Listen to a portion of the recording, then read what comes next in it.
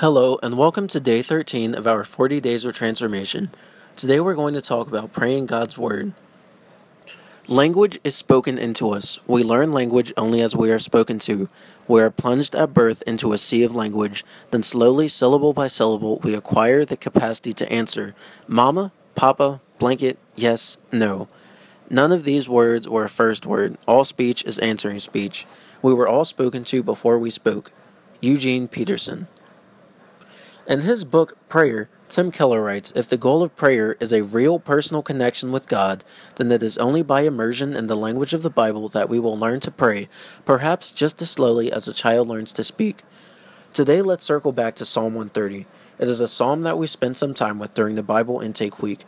Read that psalm again and focus on a simple phrase, maybe the one you put in your smartphone last week. Make that your simple prayer.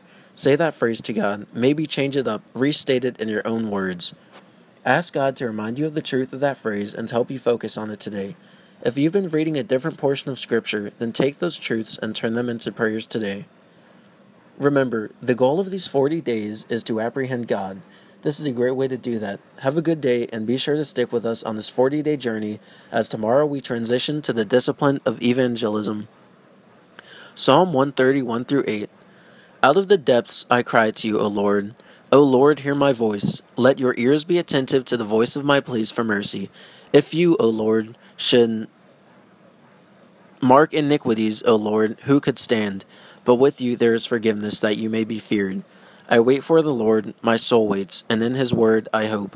My soul waits for the Lord more than watchmen for the morning, more than watchmen for the morning. O Israel, hope in the Lord.